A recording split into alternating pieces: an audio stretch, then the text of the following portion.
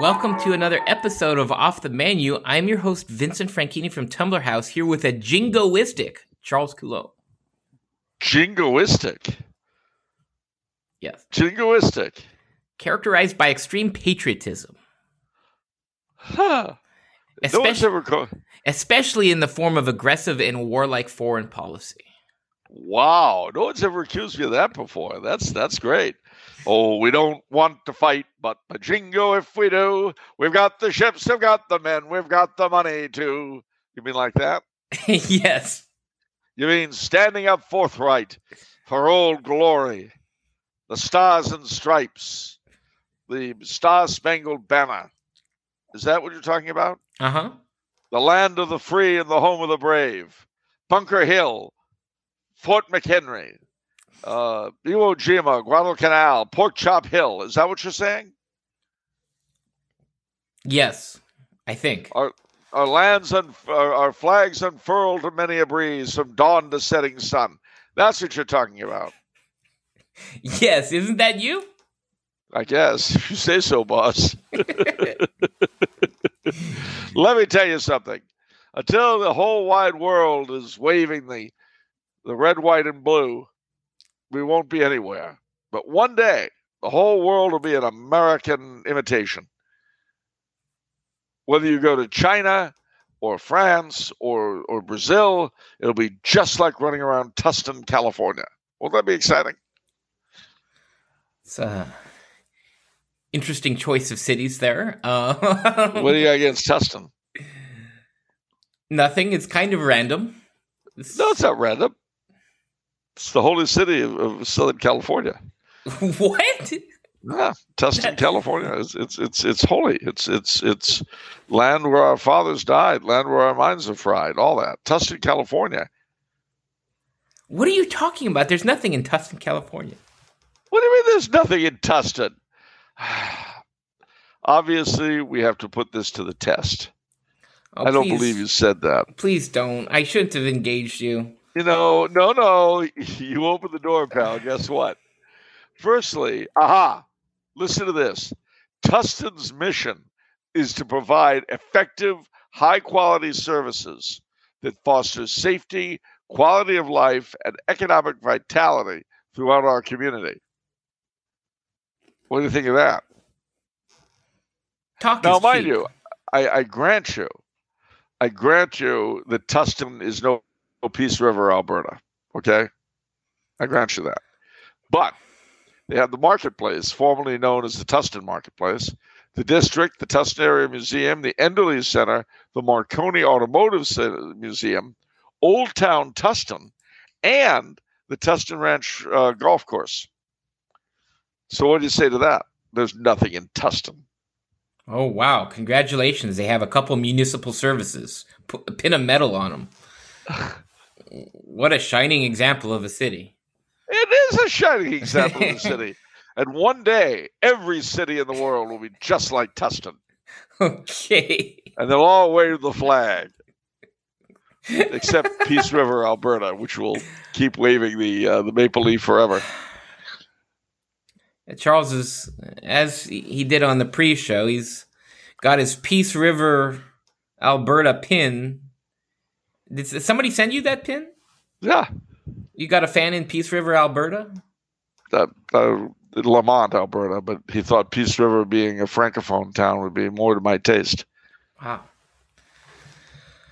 And you probably should extend that offer on the full episode in case anybody wants to donate some pins for you to wear. You send me a lapel pin from your hometown, ladies and gentlemen, wherever it is across this great globe of ours, and I will happily wear it during an episode and extol the virtues of your community.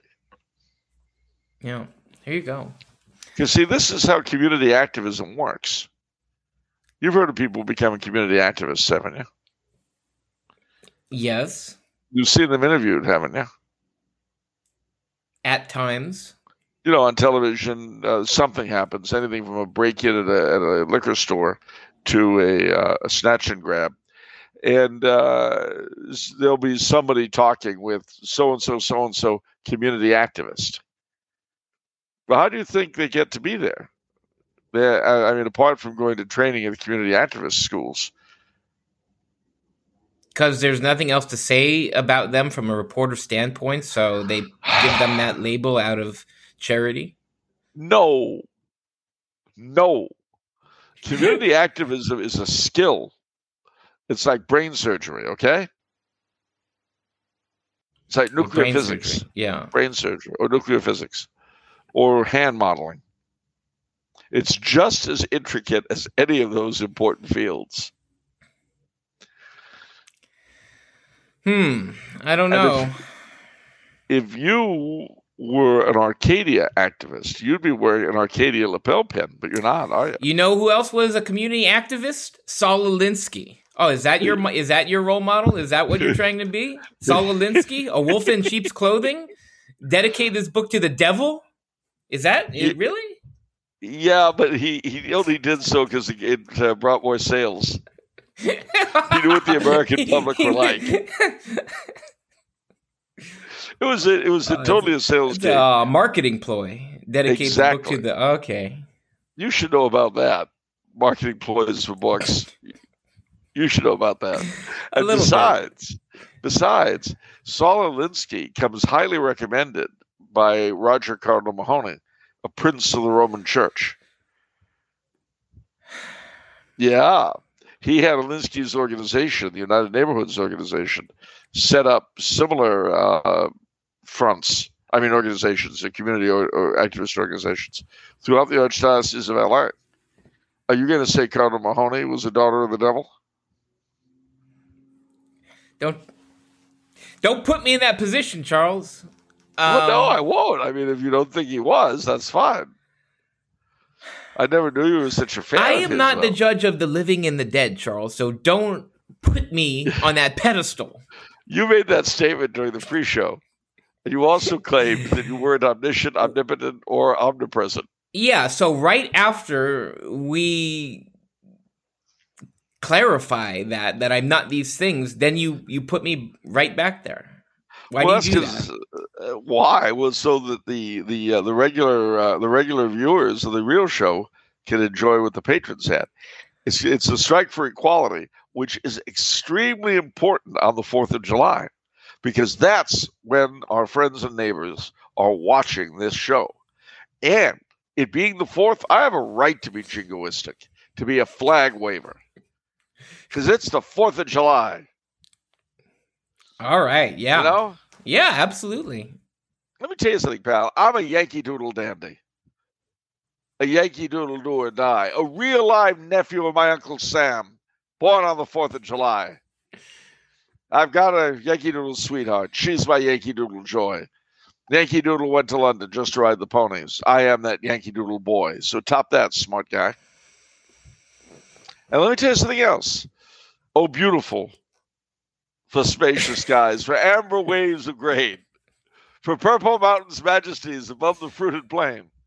America, America, God shed his grace on thee, and crown thy good with brotherhood from sea to shining sea. Top that, smart guy. Cohan would be proud right now. You're really wrapping yourself up in the flag. Oh, I'll tell you what. Today, and actually, all kidding aside, this is the first 4th of July since I was 12 years old that I feel like celebrating the day without my fingers kind of crossed. You going to wave that flag? You going to put the flag out? The red, white, and blue? You don't even have the flag. Wow. No, I don't. But what I will do is stick a pin through a copy of Roe v. Wade. A pin? A pen. It's in something you write with. So you're going to print out a copy of Roe v. Wade, and you're going to do? Yeah. And then I'm going to throw it in the barbecue on Monday. You guys are barbecuing? Yeah, we're going to have a barbecue. Nice. And we have a barbecue. We're going to have the flag out. We're going to sing patriotic songs. In Austria? Yeah. Well, we have a number of Americans left here. I mean, real patriotic songs like the Shannon, the Chesapeake, and Hearts of Oak, and songs like that. I see. Well, that'd be fun. Our worshipful fathers will give them a cheer, who to regions unknown did courageously steer. Loyal our fathers and loyal are we. Our muskets are ready. Steady, boys, steady. For King George we shall conquer again and again. That's an old Revolutionary War song. Nice. Do you think everybody will know the lyrics to that one in Austria? I'll teach them. I don't mind. I don't mind. But, I mean, they won't care anyway. It's all English, all American songs. They won't notice. Okay. You know, and I'll teach them some of the more appropriate ones. You know, like "My Country 'Tis of Thee," and well, of course, my personal favorite, actually, of all the patriotic songs, is one you rarely hear anymore. Oh, Columbia, the gem of the ocean, the home of the brave and the free, the shrine of each patriot's devotion, a world offers homage to thee. Thy mandates make heroes assemble. When liberty's form comes in view, thy banners make tyranny tremble. 3 cheers for the red, white, and blue. 3 cheers for the red, white, and blue. 3 cheers for the red, white, and blue. Thy banners make tyranny tremble. 3 cheers for the red, white, and blue. Nice. What about the Battle Hymn of the Republic?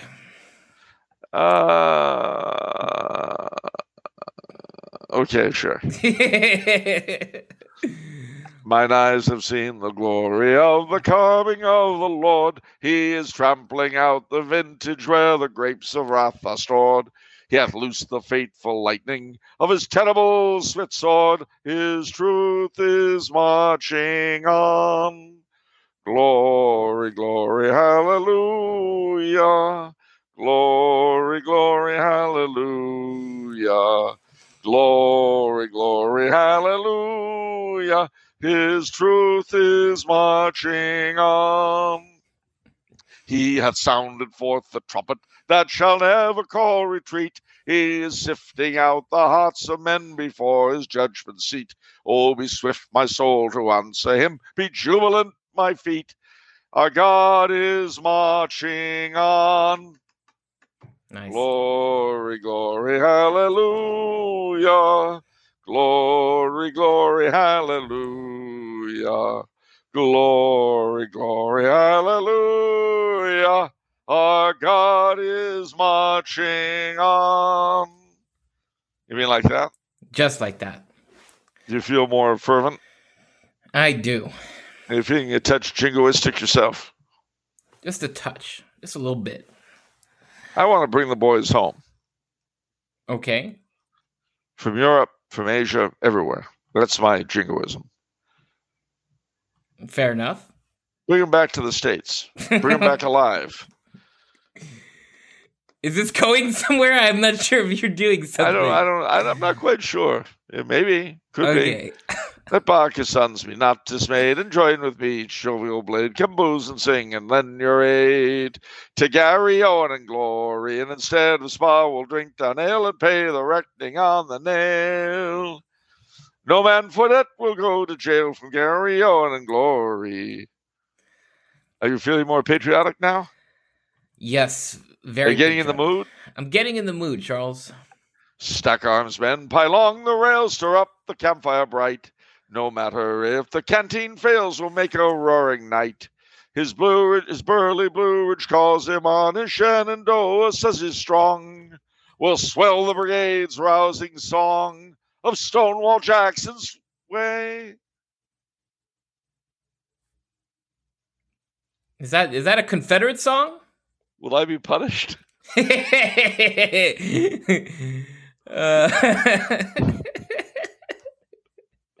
I don't know.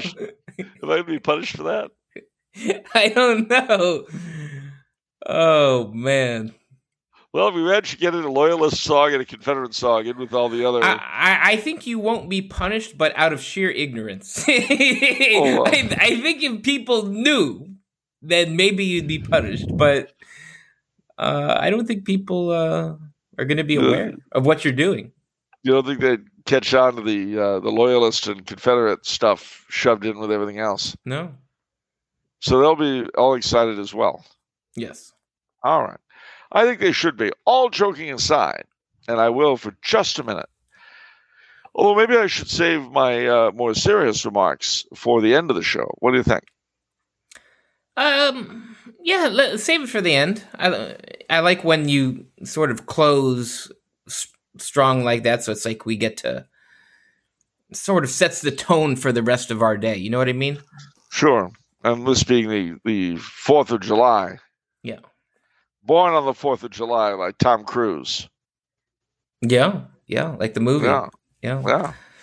Actually, Tom Cruise was born on the 4th of July. All right. That's not true. Why would you say that then? Why would you do that? I don't know. It just seemed like the thing to do. It's kind of like a trip to Peace River. How is that? It's wrong, but it just feels good. This is a non-paid announcement from the Peace River Chamber of Commerce. What is what?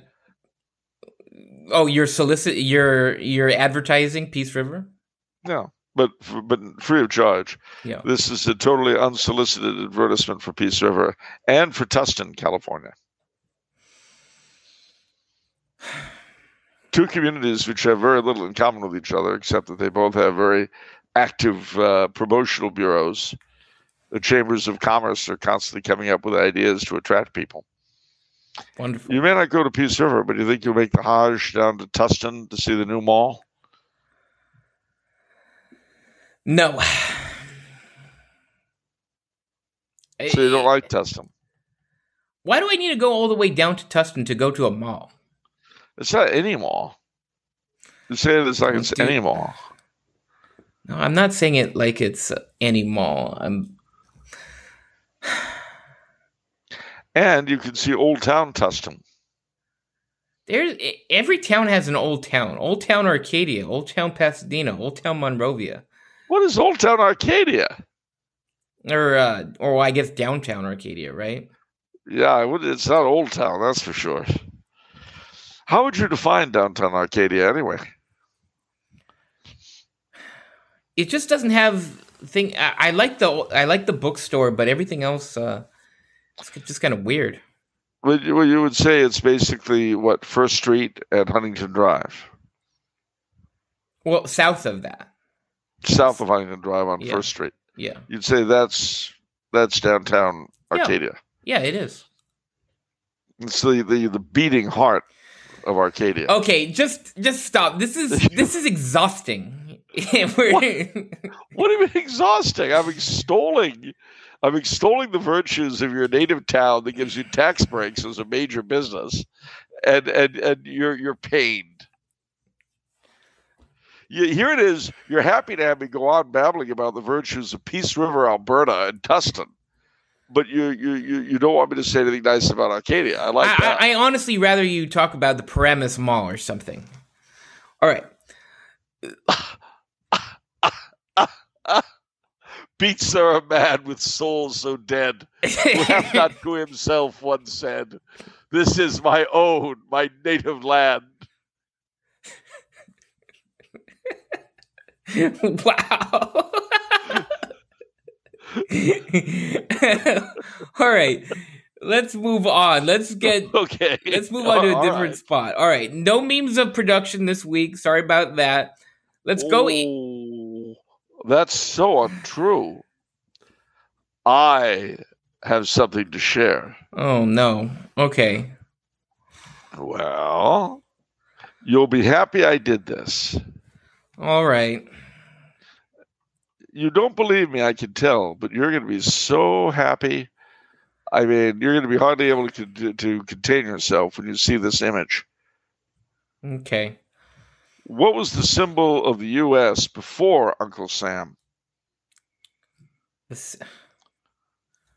Before Uncle Sam? Before Uncle Sam. Go ahead. I've sent it to you. Okay, let me bring this up for everybody. 1 second. I don't even know what that is. That's really a mystery to me. Okay, That's Colombia. Put me on the spot here. Okay, here we go. Let's put it on the screen. Okay, it's on the screen, Charles. So that's Colombia holding a flag, got an American shield. There's an anchor. There's a bald eagle. There's a bunch of fruit, Statue of Liberty in the background. We've got a train going right next to her. It's all symbolic of the way America saw itself in the 1890s when this print was made. It doesn't get more patriotic than that. What's the thing with the wings and then the two snakes going around? I've seen that before, like for medical professions. Yeah, it's the caduceus. It refers to medicine and the rule. Well, why is it two snakes intertwining like that? I never understood that. Because they referred to the two gods of medicine, I think. The two gods of medicine? Yeah. Are snakes? Yeah. And you'll also see them on the, I think, on the, what do you call it? On the mace of the House of Representatives. But here, what they refer to is medicine. And see, basically, medicine, shipping, the railroads, agriculture, industry. She's holding an olive branch, but the eagle there, her little pet eagle, her pet bald eagle, has the arrows, so he's ready to defend himself. It's like Puritan's Empire. The book cover. In a sense, a little bit, yeah. And then you've got the Statue of Liberty to show we're all about freedom and stuff. So that's Colombia. Also, she's breaking on the chain of the ball and chain, I guess. Yeah. So that's interesting. Yeah, so that gives you a little feeling of how your great-great-grandparents felt about their country. Okay. It's a symbol of these United States, Colombia, embattled by outside. No, I'm just noticing there's nothing religious at all, and this is the time when I thought like America considered itself a Christian nation. Yeah, but so this is a prime example of the religion of America without specific religiosity. It's interesting. Okay, are you ready for State of the Week? Yes. South Dakota. You're joking, right? I'm not joking. You said North Dakota last time. That's so you're in like a geographical rut now. What? No, it's okay. I don't mind. I've been to South Dakota. It's got a lot of fun stuff. I'm just saying you're in a geographical rut. That's all. Well, I just thought we'd tackle the sister state in the. All right, no. If you want to conform to the forces of geographical containment, I don't mind. All right, South Dakota, great state. Very agricultural, but it's got a lot to see there. The Custer Battlefield, of course, is in Montana, a little bit off the ways. But you have a lot of Indian reservations in South Dakota as well, most notably Sioux. I know that we're supposed to say Lakota today, but I'm old. You've got Mount Rushmore, the Spearfish South Dakota Passion Play every few years. You've got the beautiful cathedral in Rapid City, South Dakota. Wall Drugs in Wall, South Dakota. And this is one of my favorite places in the entire union, all 50 states, is Wall Drugs. Wall Drugs. A store? It's a store. And that's how it began.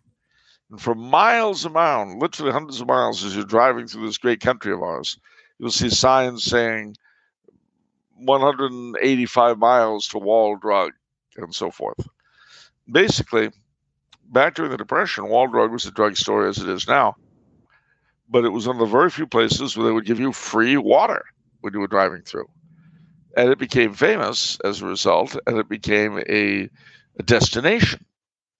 And now it's exploded. And in addition to the original drugstore, you've got a wedding chapel, museum, all kinds of things dedicated to the wonders and joys that are Wall Drug.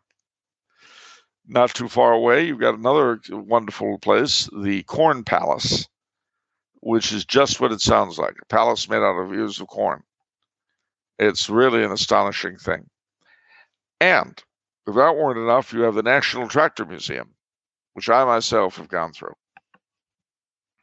I've also been to the Corn Palace and the Wall Drug. There are lots and lots of Stuckies. There's a German family-owned restaurant on the highway. I can't remember the name, but it was a big destination for a long time. I can't remember the name of it, though. But South Dakota is filled with wayside attractions. Like so many states that people have to drive through to go anywhere, they make a point of giving you reasons to stop, and there are plenty. So I highly recommend if you can take a long road trip, you'll enjoy driving through South Dakota.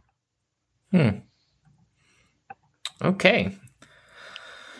Yeah, that I was looking at the Google My Business listing for Wall Drugs. It seems like the ultimate stop.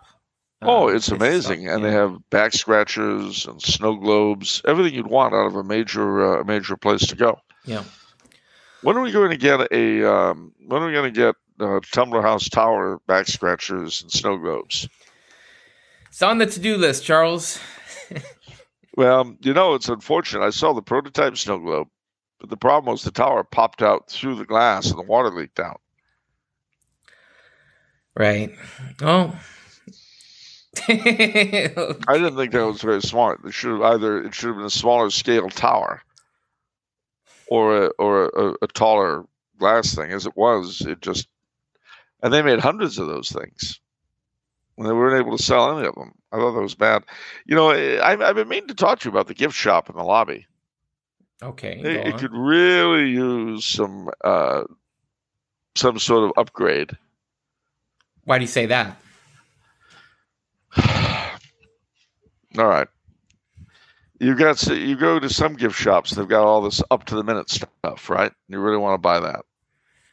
Then you've got other gift shops, and it's like all retro, so you want to buy that. But the Tumbler House gift shop is neither one.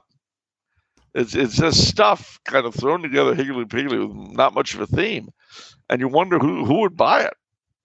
It's as though you got some cheap deal on consignment goods and figured that just by scrawling Tumbler House across them, souvenir of Tumbler House, sticking them there, that somehow it made them appropriate. I will wager that the sales from the gift shop are not very big. Well, I don't know the exact number, Charles, but I feel like you're being very subjective and uncharitable right now. Uncharitable? I mean, so these various knickknacks aren't your cup of tea. Maybe they're someone else's. One man's trash is another man's treasure? Yeah, well, I don't know which man would find the stuff you got selling in their treasure, but I mean, who in heaven's name, who buys generic shaving cream labeled souvenir of Tumbler House? Who buys that? Well, I mean, what do you mean? I mean, how do you know it's not Tumbler House brand? Because you've got the thing taped over the blue Ralphs under it. Maybe that's part of the branding strategy. Okay. Okay, but I mean, you can see the blue letters Ralphs under the tape. That's what makes it quaint. Oh, well, okay. As long as it's quaint, I guess there's not much I can say about it. All right. Well, you heard it here first, ladies and gentlemen. That random garbage you see for sale in the gift shop is actually quaint. It's not just something that fell off the back of a truck and got rebranded.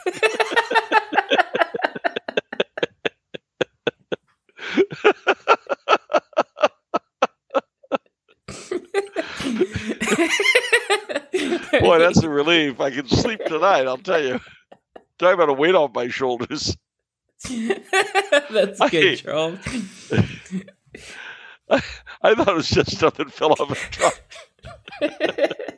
And somebody figured this was a great way to offload it without calling any attention.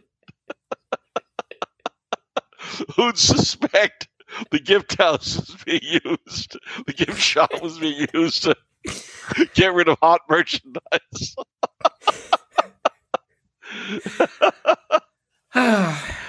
I was wondering, they had all these black and white portable TVs that looked about 50 years old. They're gathering dust, but they still say souvenirs of Tumbler House. Those are antiques. Oh, yeah, but they've been for sale there for a long time. Since they weren't antiques, since we're up to the minute. All right, well. Enough for all to fall. Absolutely. All right, time for the questions. Oh, boy. All right, a question from our buddy, Vonday Radio. Oh, okay. All right, he says, Charles, what would you say are the most atmospheric fictional horror locations in the United States? A darkening... Good question for the 4th of July. This is the kind of patriotism we can all get behind. A darkening woodland trail in New England? A crooked shack in the bayous of Louisiana? An abandoned brutalist factory in Indiana in the fall? Or the 13th floor of a publishing empire's Californian skyscraper? I have to sound off on this first. The initial question did not include the Tumbler House Tower, of course. It came in a subsequent one. Say it was the Tumbler House Tower. Oh, that's true. That's true. This is the first time Vonday Radio, because he always has such serious, poignant questions. This is the first time he's joined us in this space. And I feel like more than anything else, we finally achieved something. Yes, what we don't know, but something. Well, first, we want to welcome you aboard Vonday Radio. You have nothing to lose but your sanity, and I don't know that that's much help in today's world anyway. I mean, if you found you had wings and that you couldn't fly anywhere, you might as well get rid of them, right? Same with sanity. Anyway. Those are all four very evocative locales, frankly. I've certainly been in all four. So, one question. So, what does Vonday Radio mean by brutalist? Just sort of like the ugly, non-ornamented. Okay. The Bauhaus kind of stuff. They're just nasty looking. I see. And an abandoned factory. An abandoned factory in the autumn in Indiana would be pretty whacked. One of the scariest, because I used to watch a lot of ghost hunter shows, and one of the scariest ones were sort of the abandoned asylums, where I guess which were also used to, I guess house people with TB back in the day, and it was just so many people dying there. So that's another. That's a super haunted location. Well, yeah, and basically, we've touched on this before in the show, but those sorts of asylums were where the homeless went. Yeah. And the reason why we have homeless everywhere is because we don't have places like that anymore. So, you're stuck with where were they better off, which... Obviously, we know that left to themselves isn't good. Being in those places wasn't any fun. It's hard. But I would say those are all terribly, terribly evocative. I can remember when I was a boy, of course, the old New England path thing could be frightening. The bayou and the whole weird voodoo element there in Louisiana. And I mean, I certainly know what he's having reference to with the 13th floor of a skyscraper. I had a very unusual experience actually on the 13th floor of the Tumbler House tower. It was very odd because one of the peculiarities is that most often, when you push the button, there's no 13 on the elevator. But then you get on, and suddenly, sometimes there is one. On this one occasion, I noticed this, and I saw that somehow it had been pushed, although I hadn't pushed it, but I could see the thing. And so I tried to push 12 because I didn't want to, but it went up to 13. It opened up, and then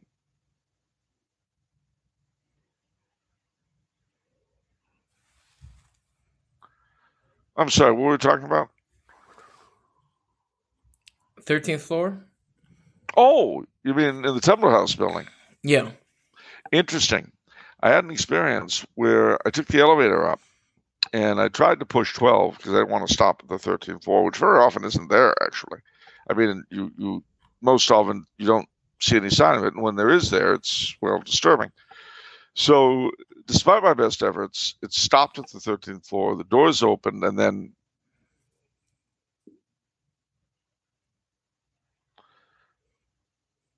I'm sorry, what were we talking about? We're getting into question from French guy number 1. Oh, all right. What's that? He says, "Hail to the Caesar of savings, Vincentiae Franciniae, and to his loyal, legendary legate, Carolus Columbus." Wow. Okay. It seems to me the Latin there is a bit stretched, but never mind. Latin snob over here. I have questions which I hope the noble legate shall answer. I have recently been reading about General Andrei Vlasov and have become quite fascinated with him. I've been struggling to decide if Vlasov was merely a useful idiot, a genuine Russian patriot who wanted to see a Russia free of Stalin and communism, or a sycophant who wanted to be on what he perceived at the time as the winning side. Could Charles talk a bit about General Vlasov and what he thinks his true character and intentions were? Well, Vlasov was a divisional commander in the Soviet Army, the Red Army, when the Germans invaded, and he defected with a number of divisions and lots of troops. And these were great Russians, not minorities. You got to remember that Vlasov had managed to survive the terrible purges of the Russian officer corps that Stalin had put through in 36 and 37. And this is 1941 when the invasion took place, my mistake. So at any rate, he really destroyed the cream of the Russian officer corps. And he was doing his best to wreck Russia. So to answer your question, I think Vlasov was a patriot. And until it was too late, he saw the Germans as the best chance Russia had of becoming free. So let's talk about the purge a little bit. Can you tell us more about that? Like, what was the criteria? I mean, is it just paranoia? What's happening there with Stalin? Well, it was paranoia. I mean, he was afraid that the army might overthrow him. So he wanted to remove those officers with the who were A, in his view, the least ideologically reliable, and B, the most able, because he was very much afraid that they would overthrow him. So he figured he was beating them to the punch by purging them. So he wanted leaders that were stupid and blindly ideological. That sounds familiar. Yeah, that's what he wanted. Sounds like what we got. Sounds like what? What we have as leadership in this country. How dare you say that?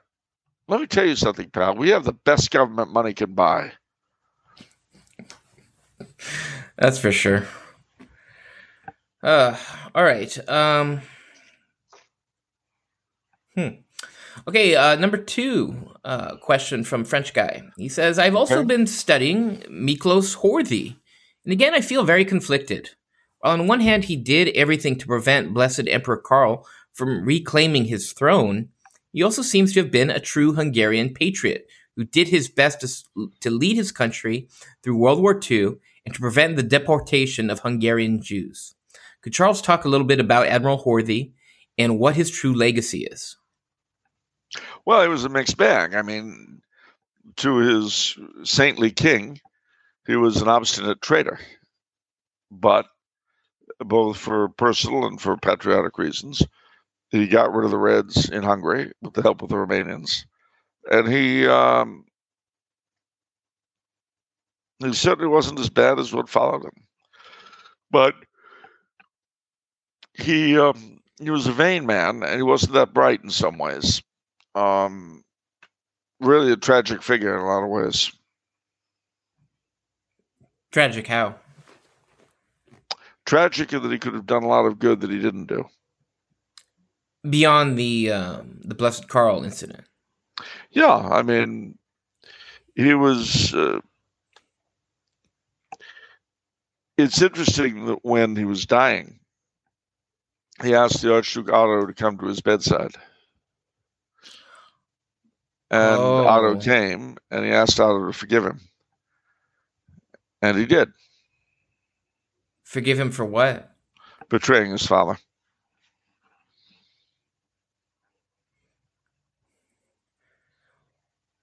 What does that mean, though? Forgive him as in, like, is he thinking like, oh, I'm sorry I betrayed you, but it was still good for the country, the best thing for the country, or it was the worst thing for, like, what's behind that, do you think? Well, I think what's behind it is that he had broken a number of his oaths, and he was going to die. And since Emperor Karl was dead and couldn't forgive him, he asked his son to do it. No, but I guess I'm kind of asking, what was he sorry about? Having to break an oath for the good of the country, or sending him the country down the wrong path? Sending it down the wrong path. Oh, okay. Out of his own greed. You know, at one point during World War II, the American government, through and with Otto, had made contact with Horthy's then prime minister. And they were negotiating to try to get Hungary out of the war the way Italy had been gotten out. Well, Horthy was a very vain man, and he was always on the lookout for more property and titles. So Otto and the U.S. government are in direct communication with Horthy's prime minister. Then Horthy finds out about it and immediately sends a note asking what he can expect if a separate piece is made, what he could expect for in the way of a title and property. Wow. It reminds me of like the nobles in Braveheart or something. Yeah, or Game of Stoners. Game of Stoners or something like that. Okay.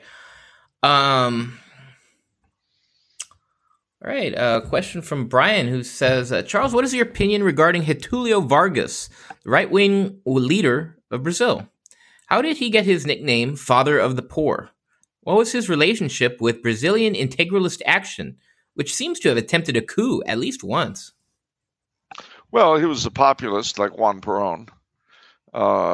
His Novo Estado was partly influenced by Salazar in Portugal. He shared some ideas with the integralists, but then broke with them completely. And they, as he rightly says, revolted against him. He was actually overthrown in a revolution in 45 or 6, and he committed suicide during the course of it. So that was the end of Getulio Vargas, but he was a typical strongman with the strengths and weaknesses of any strongman. So he was Catholic. He was. I mean, devout or not really, to your knowledge? He seems to have been, at least like Perón, he seems to have been at least publicly devout. Now, how deeply devout he was, I don't know. Okay, did you get into his nickname, Father of the Poor? Is it just because he's integralist or was integralist for a time? Well, he wasn't. He was. Yeah, I mean, again, as with Juan Perón, who had similar titles, during in a country that had been ravaged by the Depression, and that had a very rigid class structure anyway. He looked to the poor as his major interest and also his major source of support. Yeah. Okay. Question from Vonday Radio again. Oh. Vonday Radio says, please, Charles, could you speak to us of the customs, textures, and colors of midsummer? Please, could you evoke Der Ochzoomer, the folk songs and maypoles, the twilight and bonfires of St. John's Eve?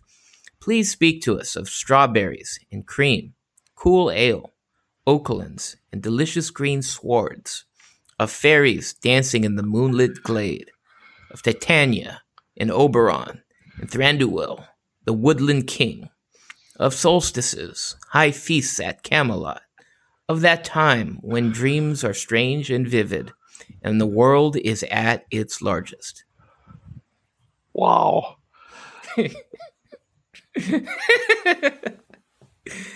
Vonday Radio's questions sometimes are just like a meditation, like a poetic meditation on the subject.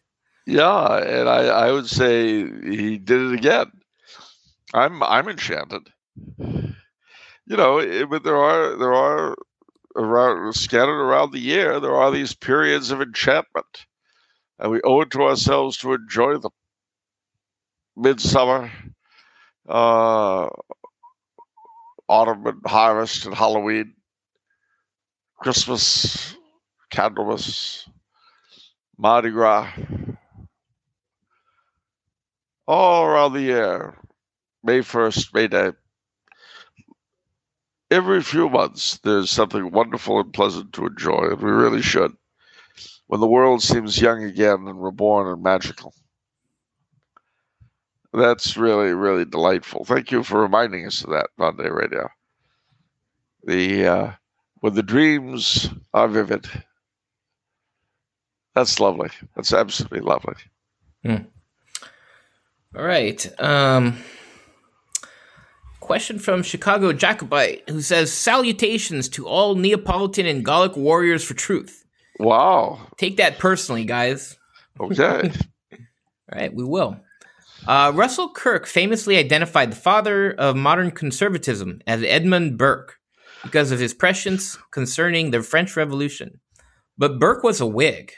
Like many modern American Republicans, he talked a good game, but always voted with the opposition. Wouldn't a better model for modern conservatism, were we to choose another Englishman of that time, be Samuel Johnson? But then explaining his monarchism, not to mention his Jacobitism, would need some fancy explaining. Charles, what do you think of Dr. Johnson? In parentheses, did you know that the missing period of his life corresponds to the 45? I did. And I think Dr. Johnson is a much better symbol, even as you've implied, than is as he called him, the bottomless Whig, Edmund Burke. Johnson was not just a great writer, but a great thinker, very devout for an Anglican, and not at all anti-Catholic. I think he would be a brilliant best example. Now you might say, well, gee, what about the monarchism and the Jacobitism? My answer is, well, so what? What's your point? So what? Big deal. What he said about them is worth studying. And if they're true, well, then you just have to live with it. They're true. Full stop. Dr. Johnson was consulted, shall we say, by very, very many people because of his tremendous knowledge. Yeah, I'd be happy to put him in place of Burke any day. All right. All right. I mean, that's all the questions we have for today. I know it's a little bit of a shorter episode, but so it's a holiday. It's a holiday, But what did you have planned for us, Charles? Well, having a barbecue tomorrow, or Monday rather. We're going to have the flag out. And what's interesting is that, as I mentioned, I forget, it was the pre-show earlier today, but this is the first 4th of July since I was 12, that I really feel completely happy to celebrate.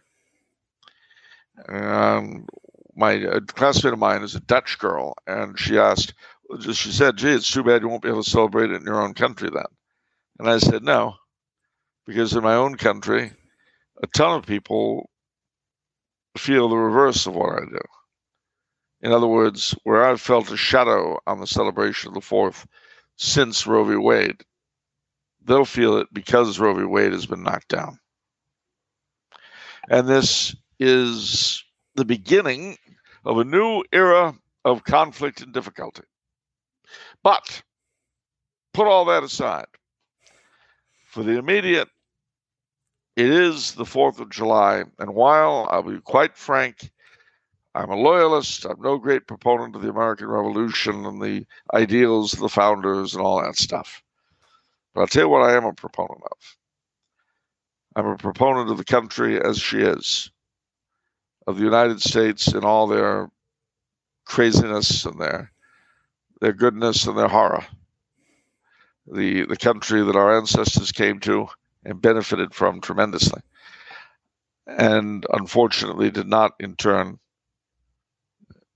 give their great treasure, which was the Catholic faith. We Catholics have failed our country so far, but we should redouble our dedication to her and our love of her, because she's a wonderful country. You know, I always say that if you want to hate the United States, study our foreign policy. If you want to love the United States, take a long road trip. See the cow palaces and the wall drugs and all the weird, quirky things that make this great nation of ours so wonderful. From colonial Williamsburg to the Customs House in Monterey. And from the governor's mansion the governor's palace, the Spanish governor's palace in San Antonio, Texas, to the great church of St. John Cantius in Chicago. See the whole thing, as much of it as you can. That's how you'll learn to love it.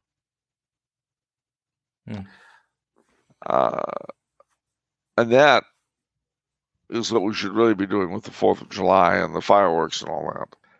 It is renewing our love of the country that God gave us as our part of the world to heal and to evangelize, which is the same thing. All right. That'll do it for this episode. No. Oh, no. What else we got? We got a lot. Do we? Yeah, now go ahead, sing it. You know you want to. Wait, go ahead and sing what? I'm a Yankee Doodle Dandy. No, I'm not singing it. I am a closet singer. All right. Here you go. No. No, I can't do it. I'm sorry. I have my limits, Charles. Singing in front of thousands of people is one of them. All right, fine. You're not going to sing, I'll sing. Okay. Something really patriotic. All right. Are you ready? Yes. Are you so shivering and quivering with anticipation for this demonstration of patriotism? Yes. All right. God bless America, land that I love. Stand beside her and guide her through the night with a light from above. From the mountains to the prairies, to the mountains, to the oceans, to the prairies, white with grain, white with foam. I had it right the first time. Never mind. God bless America, our home, sweet home.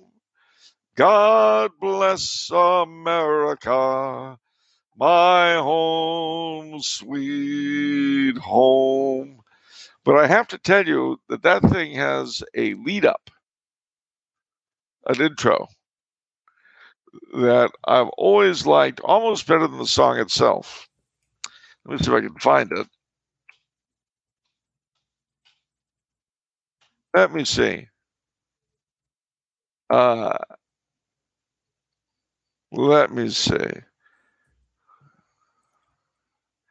Where is the lead up? Boy, these things are difficult.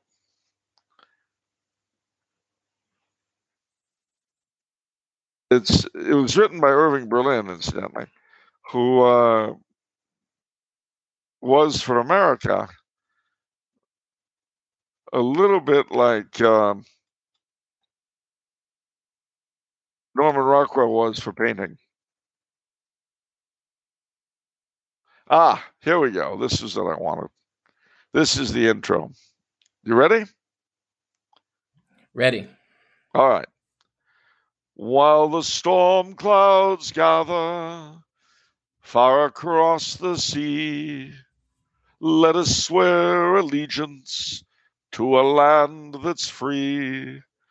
Let us all be grateful for a land so fair, as we raise our voices in a solemn prayer. God bless America, land that I love.